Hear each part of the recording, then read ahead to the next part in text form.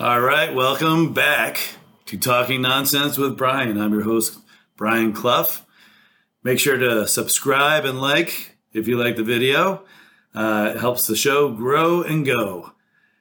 Now, I have to laugh. I was at a party this weekend and talking to the guys and stuff, and I brought up this story of back in the 90s where I actually had to play for a gay softball league.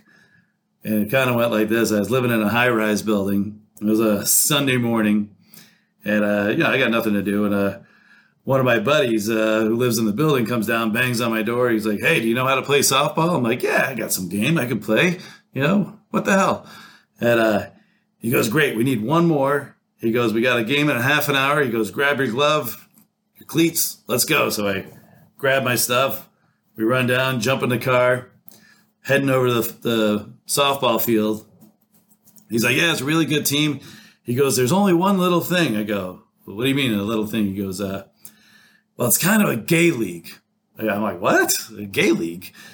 He's like, "Yeah." He goes, "But you're allowed 3 straight guys." I'm like, "Oh, all right, that's cool." He goes, "The only problem is we already got 4, so you're going to have to act gay for this game."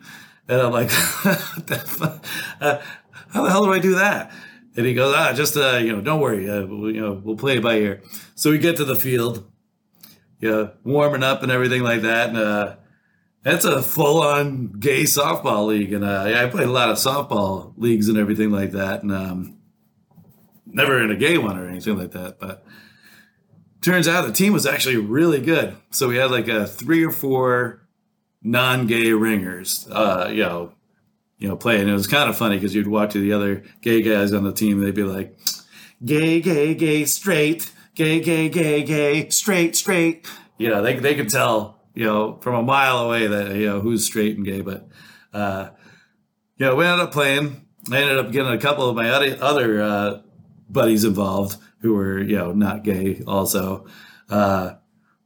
So it was pretty funny when before the rotations would come around, we'd have to pick who's going to be the 3 straight guys and who are going to be the 3 ones who had to act like they were gay. So we ended up, it was a really good team. We ended up, winning the whole league and everything like that. So then we got invited to play in the national, gay softball league championship. And it was down here in Fort Lauderdale, and they must have brought like 100 teams.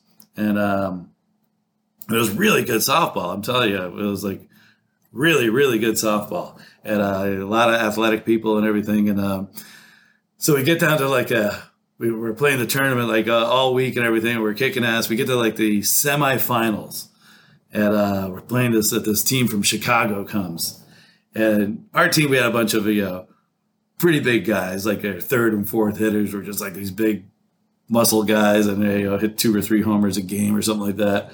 And so this team shows up, and I don't think they invented the term twink yet, but it was literally all these kids that were like 5'7", 122 pounds soaking wet.